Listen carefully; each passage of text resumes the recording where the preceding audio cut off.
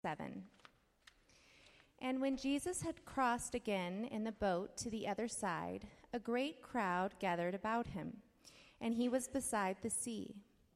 Then came one of the rulers of the synagogue, Jairus by name, and seeing him, he fell at his feet and implored him earnestly, saying, "My little daughter is at the point of death. Come and lay your hands on her, so that she may be made well and live." And he went with him, and a great crowd followed him and thronged about him. And there was a woman who had had a discharge of blood for 12 years, and who had suffered much under many physicians, and had spent all that she had, and was no better, but rather grew worse. She had heard the reports about Jesus, and came up behind him in the crowd, and touched his garment. The word of God for the people of God. Thanks be to God. You may be seated.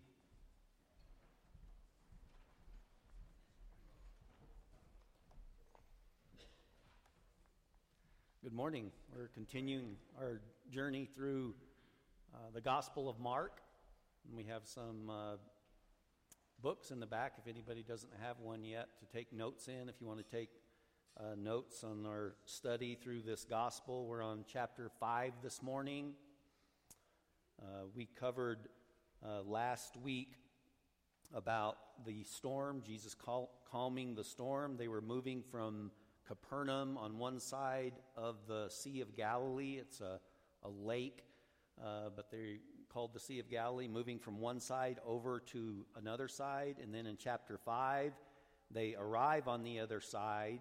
It's the Decapolis. It's 10 Greek cities, and they meet a demon-possessed man with a legion of unclean spirits. Jesus delivers him, but the people don't want Jesus to stay there, and they're like, "Please leave our region." Or other crowds are saying, "Don't leave our regions." The Gentile little Greek cities there are saying, "Please leave." So he gets back in the boat, and they leave. In our text today, he's arrived on the other side, and in Mark 5, 1 through 2, we saw that Jesus had arrived on that side, but then he arrives in 5:21 in our text today. He crossed in the boat to the other side, so now they're heading back to Capernaum. Heading back, went across the Sea of Galilee, cast out demons, unclean spirits. They're traveling back. Please leave. They land back on the shore, and Jesus is back by the sea in our text today, 5:21. Jesus crossed again in the boat to the other side, and a great crowd gathered about him, and he was beside the sea. That's the setting. So this is back in Capernaum. It's their home base, Jesus' home base for ministry. Peter's house is there, where Peter and Andrew are from, and also where Jesus called James and John, the sons of Zebedee. They're fishermen. It's right on the sea in Capernaum, and they're back. That's the setting of the story to be visualizing today. And what we're going to look at is the intertwining of these two stories, which is unusual. Usually Mark starts with one story, finishes it. Starts another story, finishes it. But in this point, he's doing something unique, something different. He starts telling one story, and then it's interrupted and woven together. It's intertwined with another story. So our text started about a story about the ruler of the synagogue. So when he gets back to Capernaum, each town in Jewish, if they had enough people, had a synagogue. They had a ruler. He was like the administrator of the synagogue, not necessarily the teacher, but took care of the place, the building, administered everything that needed to go on. And this is Jairus. He's the synagogue ruler, and he has a 12-year-old daughter who's been sick, and they have told him it's not going well. She's dying. She's going to die at any minute. So he's gone, met Jesus as he comes, and the crowds gather there to meet Jesus back, and Jairus has come and pleaded for his daughter's life. very serious, urgent situation. And then right in that story, all of a sudden it shifts, and you have another woman who has a disease, a bleeding disease, a 12-year disease that she's fought, and all of a sudden it shifts to that story. So we're specifically going to look at, in Tim Keller's book on Jesus the King, where he's navigating through this chapter, he talks about waiting. That's what he titled it. And in this chapter, he said something. He talked about God's delays. And that's kind of what I titled it rather than waiting. God's delays. It's about patience. It's about Jairus, who has this need, this urgent need, and yet there's all these other things happening, and Jesus doesn't seem to be in a hurry. And I just wonder if you've read any of the stories, the Gospels of his life, and ever seen Jesus in a hurry. Like, I started looking, and I don't see him ever getting in a hurry. He seemed like the patience of Jesus. So there's this very urgent need. Time was the essence for Jairus. I mean, he's come to Jesus. It's his only child. She's 12 years old. She's sick with fever. She's dying. Mourners have already gathered around the house. They sense this happening. He runs. He hears Jesus back in Capernaum. He runs and he falls down and worships Jesus. He falls down, this ruler of the synagogue, humbly just throws himself at Jesus and begs him to please come and help his 12-year-old daughter. And you see them going, and you can see that this would be an urgent situation. And then all of a sudden it's interrupted. Not only are there crowds, it says, that were pressing in around him. It said a throng pressed around Jesus. They were thronged around him. Luke says, uses this word pressed, like crushed.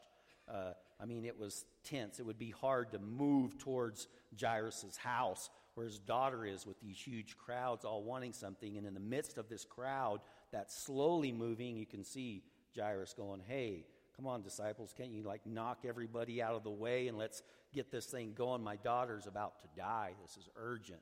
Jesus doesn't seem to be in a hurry. These are God delays with crowds, but not only is there a God delay with the crowd, all of a sudden there's another God delay with another need, but it doesn't seem to be as urgent as Jairus's. And Jesus even stops on purpose to carry on a conversation with this lady, to call her out publicly, while on this way to this urgent need, not in a hurry, turning to stop.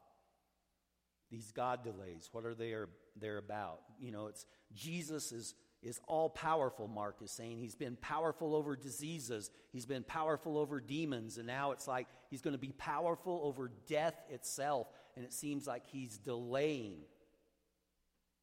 Because to him, he is God. And whether it's God over diseases, God over demons, or God over death, he is all-powerful. He is this Jesus just moving patiently. Tim Keller talks about patience in the book. He talks about this waiting, about Jairus being in the hurry, but Jesus not being in a hurry, and these crowds testing their patience, and this woman with this disease of this bleeding hemorrhage for 12 years, testing their patience. And he says, patience is love for the long haul. I'm not in a hurry because I'm in it forever. I'm in it forever with you.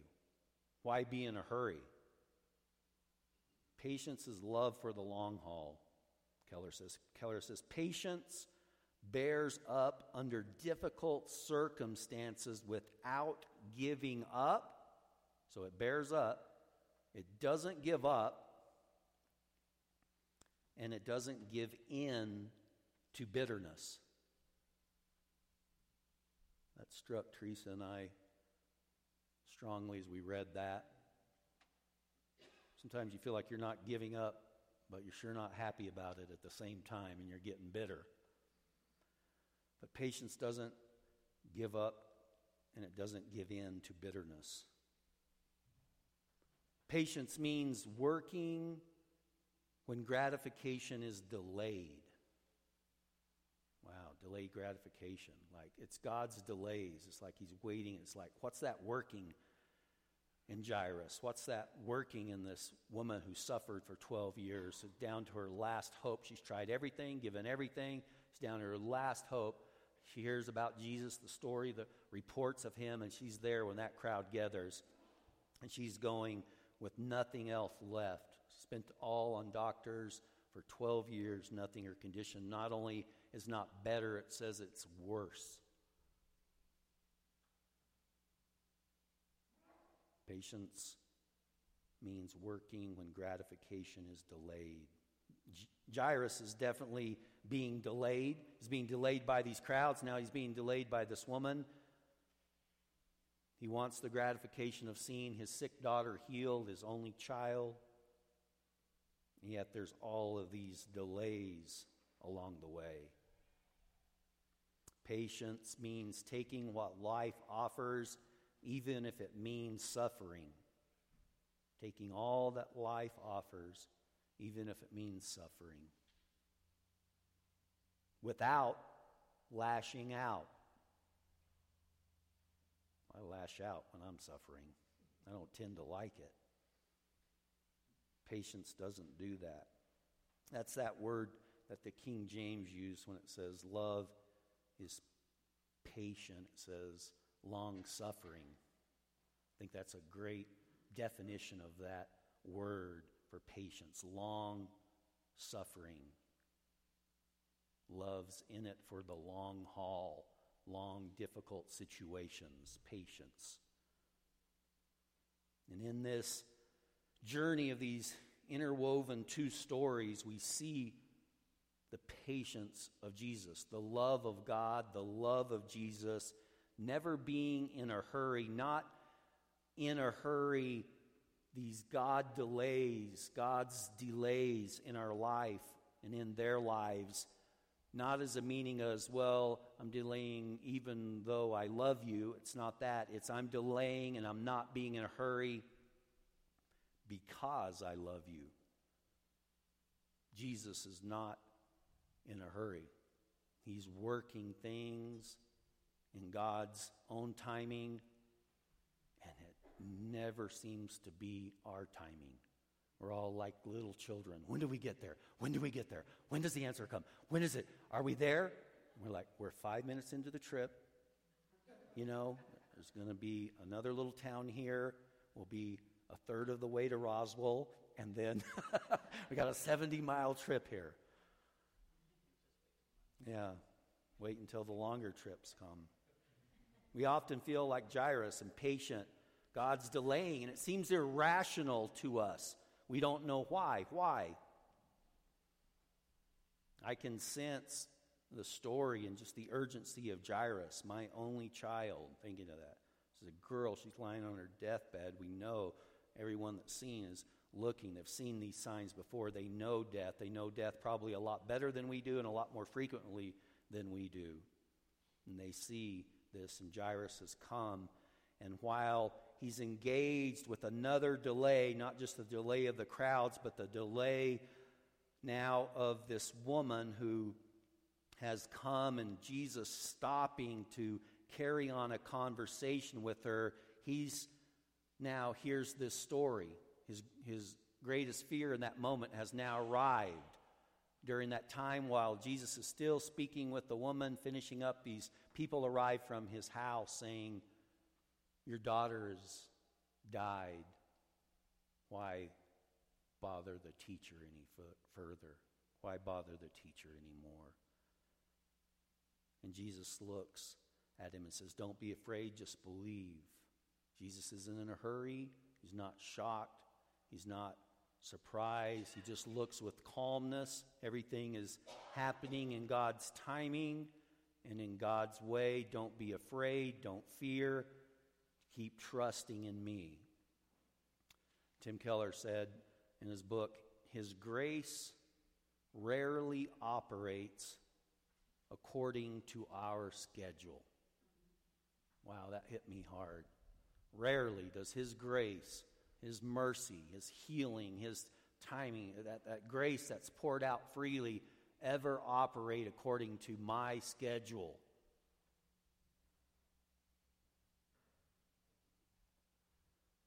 But what is going on with Jesus? Why is he carrying on this conversation? Why has he stopped with this woman in the pressing crowd? Isn't that just a crazy, irrational question? It says Peter spoke up.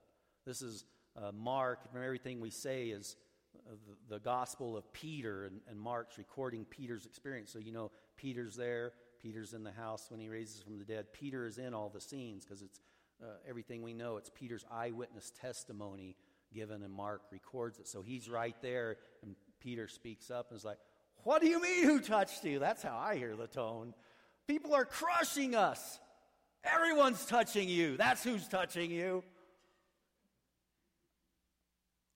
Somebody just touched my garment.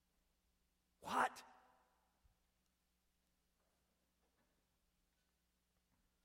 And Jesus calls this woman out publicly. What is he doing? And what is happening when he carries on this conversation? And it says she told him the whole truth. She lays out her whole story. How long did that conversation take? And Jairus doesn't say he's saying anything. Because I'd be like, "Could you shut up? We're going to get my daughter. She's dying. Be quiet." I'd be pulling on his garment, saying, "Let's go." I don't know. Jairus, it doesn't say. Seems to be waiting by, standing by, waiting. Another God delay, and this one's taken longer. But he says at the end of the conversation with her, maybe the purpose of his whole stopping to call her out publicly, because our salvation isn't a matter of just privacy. It's a matter of public record, a public acknowledgement. Our baptism, our public before people, that we are in Christ and he is in us, that we have been united in his death and raised to life. And it's a public confession that he's getting out of this woman. He's calling her out. She would have just quietly went away, it says, but he's calling her out. And at the end of the conversation, he says, "Daughter," in Mark 5:34, "your faith has made you well." And this word "well" is sozo in the Greek. It means to be saved. 93 times when it's used, it means saved. There's sometimes 9 times about it means to be made whole, more than just slithering off with your healing, which is amazingly huge. He calls her out. He stops what he's doing to bring a faith to this woman, a faith, a saving faith, a sozo faith. This is similar to the word in Matthew. It is the same word in Matthew 1:21. "She will bear a son, and you shall call his name Yeshua, Yehoshua, Jesus, for he will sozo his people from their sins." He will save them. He's out. This is the purpose of his ministry and life, is not just physical healing, but to let people know who he is, for them to speak their whole truth, for Jesus to see who they are, and for them to publicly, in this counter that would have been so scary for her, having this disease, anyone she would have touched being unclean, ceremonial unclean, this bleeding disease, this shame of her life out publicly, and Jesus is healed for all to know and for all to see. And she stands there and has this conversation, and Jesus in his patience stops to bring salvation to one woman in a pressing crowd. Patience of our Lord. Same as with the 10 lepers. 10 received their healing. They left. Only one came back. He was a Samaritan. Only the foreigner, the stranger, came back. And Jesus said to him, "Rise and go your way. Your faith has made you sozo." Well, one out of the 10 lepers saved, truly knowing Jesus, truly coming and bowing and thanking and worshiping him.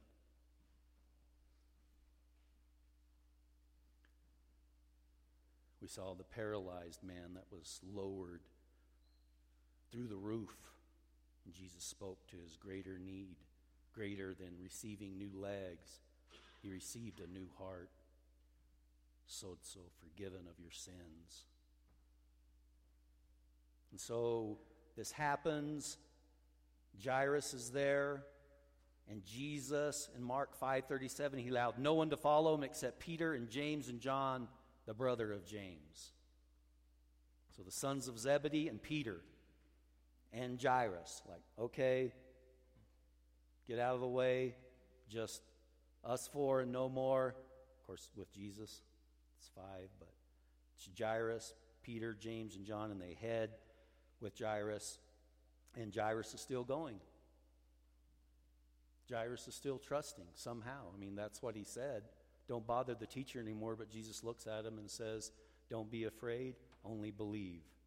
And Jairus is going, still going to the house, still going with that news that his daughter is now dead. They arrive in the room. There's mocking, laughing at Jesus when he says she's not dead, she's only sleeping. He clears them out. He just gets them in this room. Just them are in there, but the mom too. The parents are there. Peter, James, and John alone. Mark 5:41 says, taking her by the hand, this dead girl's 12-year-old child's hands.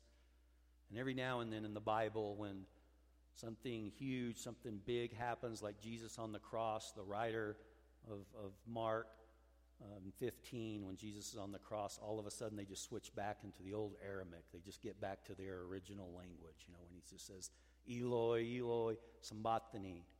You know, my God, why hast thou forsaken me? And here it's the same way. It's just a powerful moment where all of a sudden you just go back and you just hear and you say that eyewitness testimony of just the original Aramaic, Jesus holding his head and saying, Talitha Kumi.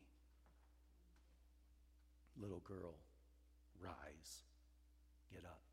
It's like saying, it's a term of endearment. It's like saying, honey, just grabbing her hand, honey, it's time to get up. Wake up, sweetie. This love, this patience, this tenderness of Jesus, never in a hurry, comes and says, little girl, arise. And immediately the girl got up in Mark 5:42 and began walking, for she was 12 years of age, and they were immediately overcome with amazement. These God delays, made even more special than a healing, it was a resurrection. Much more than Jairus went to Jesus for, come and heal my daughter. Many times these delays, God's doing so much more than we could ever see or know. Just like when his friend Lazarus was sick and he got word, and it says he waited 2 days. I mean, that's what it says. He got the word Lazarus is sick and about to die. And then it says he waited 2 days. Waited.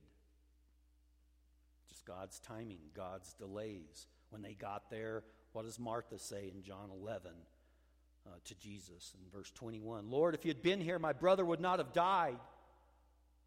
Mary says the same thing in verse 32 of John 11.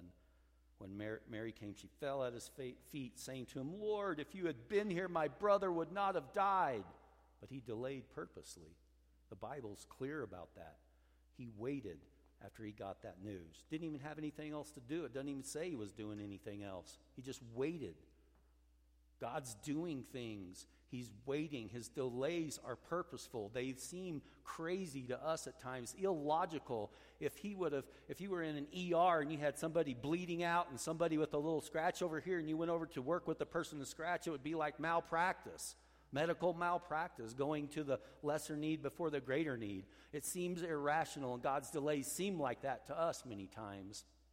They're in his plan, and he knows. He knows and he sees other things and what he is going to do. And it's just for his greater glory and our greater transformation in our own life. God's doing something. He's building in us a faith that will be patient, a faith that will endure, a faith that will wait and trust in him until the end. And it's so hard, isn't it? You know, if you have children, you've seen it. Them squirming in their seats, wiggling, you know, just we're the same way, wondering, why? Why is it taking so long? Why did you put me through this? Why is this so hard? Why is this so long? When are you going to? Why? When? Jesus is saying, calmly looking at us in our eyes, saying, don't fear. Don't be afraid. Trust in me. Put your trust in me. Jairus does, and this little girl is up, walking around in this house. What is all this about? What can Jesus do when he's holding her hand and he's saying, honey, get up? What is Jesus doing in our impatience? Is he holding our hand? Is he with us? What did he do at the cross? Tim Keller brings out the gospel in a really unique way in this story. He says, we do not face loss in this life, we do face loss in this life, but Jesus speaks tenderly to us because he faced an even greater loss. What did Jesus face? He went to the cross and he lost his Father's hand. He went to the tomb so we can be raised out of it. He lost hold of his Father's hand so we could know that he will never let go of our hand. He will never, ever leave us or forsake us. He will hold our hand even through death, and from death raise us from the grave. Whew. He became king, and Jesus himself waited. Jesus himself waited to become king in the way and the timing of God. And a lot of this has to do with how do we answer when he tells them, don't say anything about that. So we're to our last verse in our text, verse 43. We didn't read all that way, but in the end of this story, he says he strictly commanded them not to tell. Why is that? Don't tell anyone what has happened, and he told them to give her something to eat. He gave them strict orders Jesus gave them in Mark 5:43. When we look at the verse and verses right before our text with the man who was delivered from legion, all these unclean spirits, do you know what he told him? Because he wanted to go with them. They were like, get out of our region, killing all our pigs. Get out. We don't want you. We don't know about your power. This is seeing this man clothed in his right mind, scaring us. Just leave us. Get out. The Gentiles were pushing him out.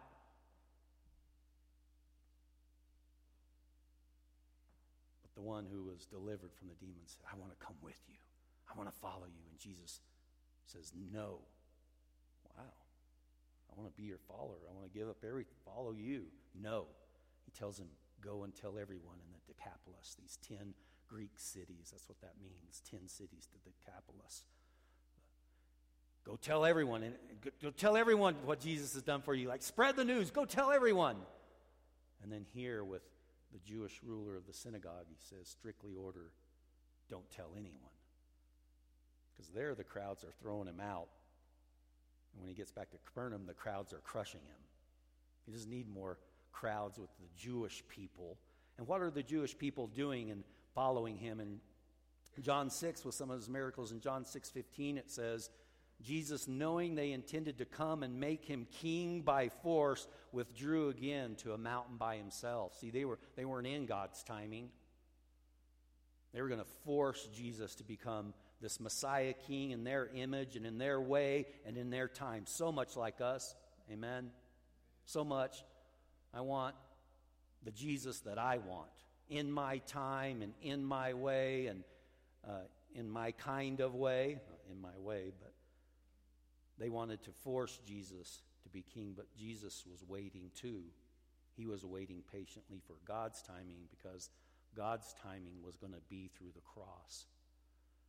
And Tim Keller's whole book, Jesus the King, the original title was called King's Cross. And it was all about how God became king. And how God became king was through the cross. It was through suffering. And Jesus knew in that waiting, God's delays, God's ways, they're different than man's ways. God the Father's timing would be later. God's way would be the cross. Jesus would suffer and die on the cross. And one thief got it. One thief on the cross dying beside him got it. Because he said, Jesus dying on the cross, remember me when you come to your throne. Remember me, King, when you come into your kingdom. He saw him in the cross receiving his kingship. Wow. Everybody else just saw a man dying on a cross. Another Jewish rebel dying on the cross, nailed to the cross. God opened his eyes to see the king's cross. The way to Jesus' kingship was the cross. Later in John 12, the Greeks were pressing in. They start pressing in to seek an audience with Jesus. Now the Greeks are coming. They say, "Sir, we wish to see Jesus." And Philip runs and tells Andrew, and Andrew and Philip, they go and tell Jesus, and they go, "The Greeks are even coming now." And Jesus answers in verse 23, "The hour has come for the Son of Man to be glorified. Time for me to die and go to the cross." The Greeks are pressing in now. Now the crowds aren't going to be just Jewish crowds pressing in. It's going to be the Greeks and all the Gentiles coming too. It's time for the Son of Man to be glorified. And he tells this almost parable-like thing in verse 24 of John 12. "Truly, truly, I say to you, unless a grain of wheat falls into the earth and dies, it remains alone. But if it dies, it bears much fruit. I'm going to die, and I will be king through the cross." So, do we heed the words of "don't go and tell anybody" or "go and tell"? For us, it's go and tell. It's freely open for Jews and Gentiles now to go and spread the news of the gospel. Mark concludes his gospel in the end in Mark 16. He says to them, "Go into all the world and proclaim the gospel, the good news to the whole creation. Go and tell." Matthew, we have the Great Commission, Matthew 28:19. "Go therefore and make disciples of all the nations. Go and tell." Luke 24:46 through 47. "The Christ should suffer and on the third day rise from the dead, that the repentance for the forgiveness of sins should be proclaimed in the name of Jesus to all nations. Go and proclaim." And Jesus says in John 20, "Peace be with you, as the Father has sent me, even so I am sending you." And when he had said this, he breathed on them and said, "Receive the Holy Spirit." Jesus has equipped us, empowered us to preach the gospel and proclaim it to all nations. And these God delays are only in our life to give us and to teach us the same patience that our Lord had, waiting and waiting for God's timing and God's way. Amen? We're going to take communion together, sing the final song, but I want you all to come and pick up the elements, and I'll say a prayer and we'll take them together. Thank you, Rifle. So let's just begin over here and come around and let's take the Lord's Supper together.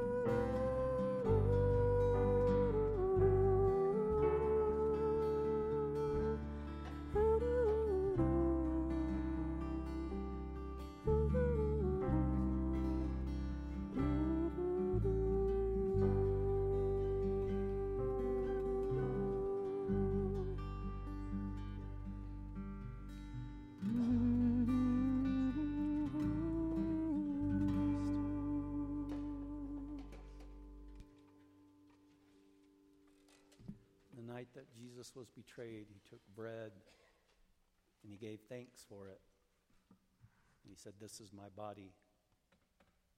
Take and eat. When you do this in remembrance of me." Let us partake of the bread.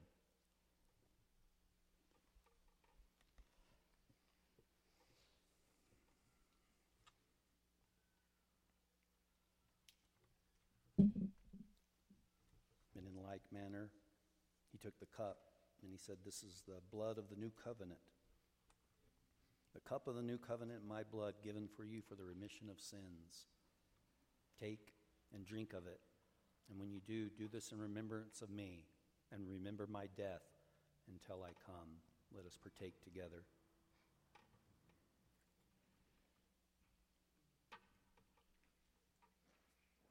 Heavenly Father, we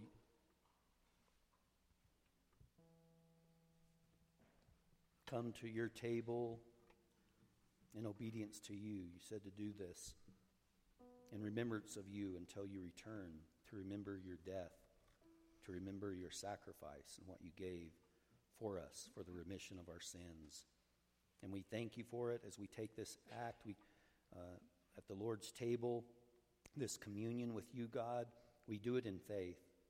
We do it remembering and grateful hearts for you, Jesus, coming down to this earth, giving your body up for us and shedding your blood upon the cross for us.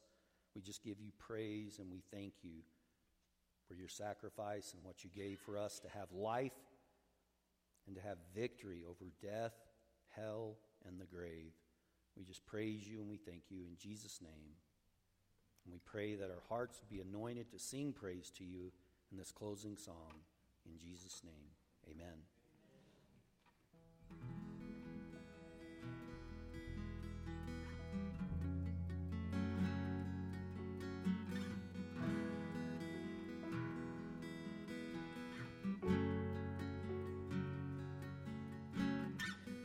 Became sin, who knew no sin, that we might become his righteousness. He humbled himself and carried the cross. Love so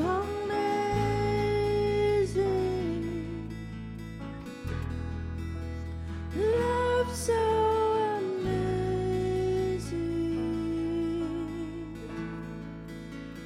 Jesus Messiah,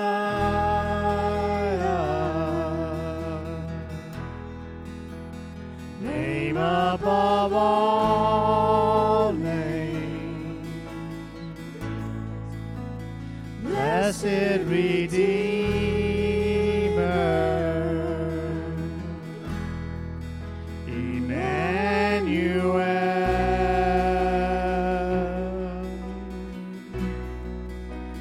rescue for sinners,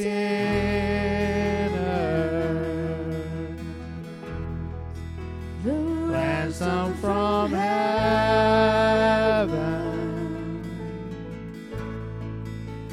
Jesus Messiah,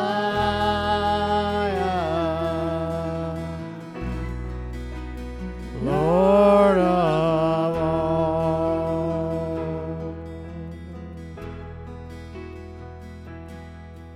His body the bread, his blood the wine, broken and poured out, all for love. The whole earth trembles, and the veil was torn. Love so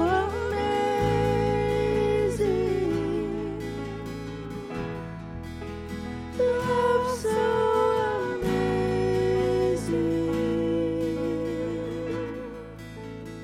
Jesus Messiah,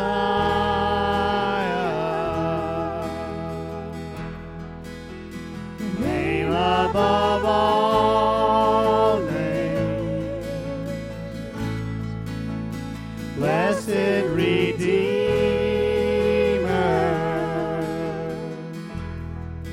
Emmanuel,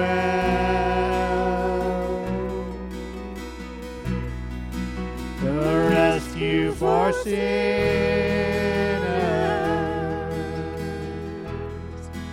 the ransom from heaven, Jesus Messiah,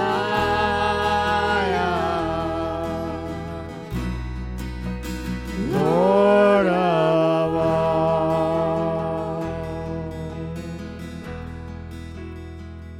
All our hope is in you. All our hope is in you. All the glory to you, God. The light of the world. All our hope is in you. All our hope is in you. All the glory to you, God. The light of the world.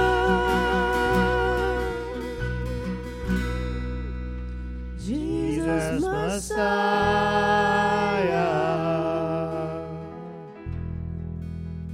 Name above all names, blessed Redeemer,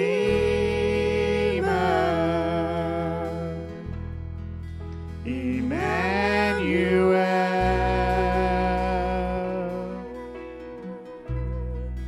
the rescue for sinners,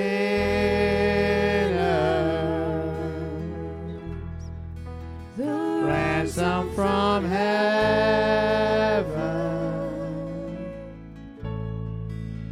Jesus Messiah,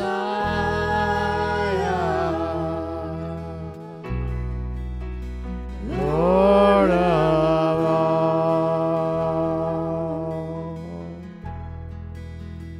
Jesus Messiah,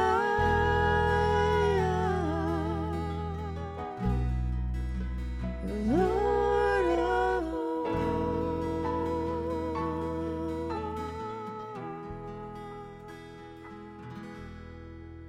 Praise the Lord. Praise the Lord.